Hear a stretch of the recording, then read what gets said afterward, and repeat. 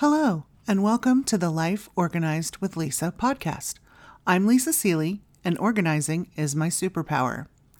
I'm a busy mom who has figured out how to do all the things and keep important things from falling through the cracks. I'm here to give you tips, tricks, and practical advice about how to organize your entire life. I also talk about productivity, time management, and planning because these are all related to organization. You can find my website at lisaseeley.com.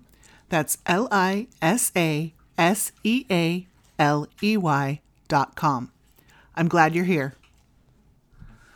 Today, I want to talk about pressure and maintaining your focus when facing it. We all have different pressures to deal with, whether work-related or home-related, and it can be difficult to maintain your focus when you're in that position. Here are a few tips to help you. One thing at a time. We've all heard the saying, one day at a time. When dealing with pressure, it can be rephrased to one thing at a time.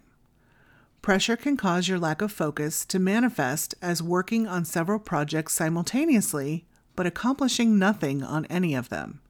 Instead, focus on one task and complete it before moving on to the next. Curb your procrastination.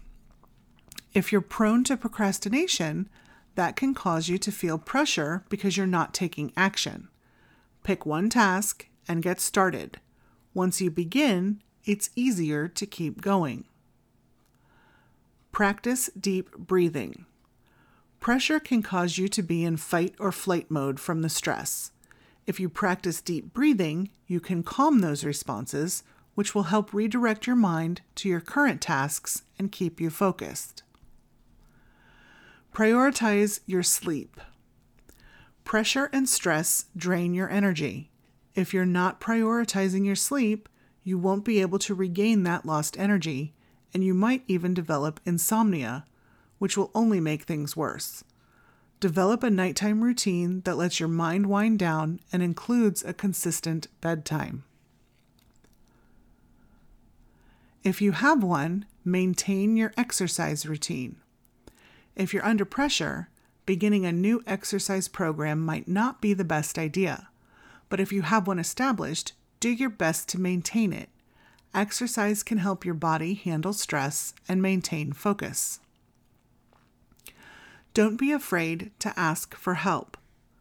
We all need help sometimes. Talk with your partner, coworkers, boss, or friend if you're facing immense pressure. Tell them how they can support you and what you need. Just talking with them can help ease the pressure you're facing.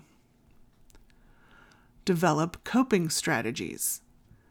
Chances are, once the pressure you're currently under passes, you'll face another instance later.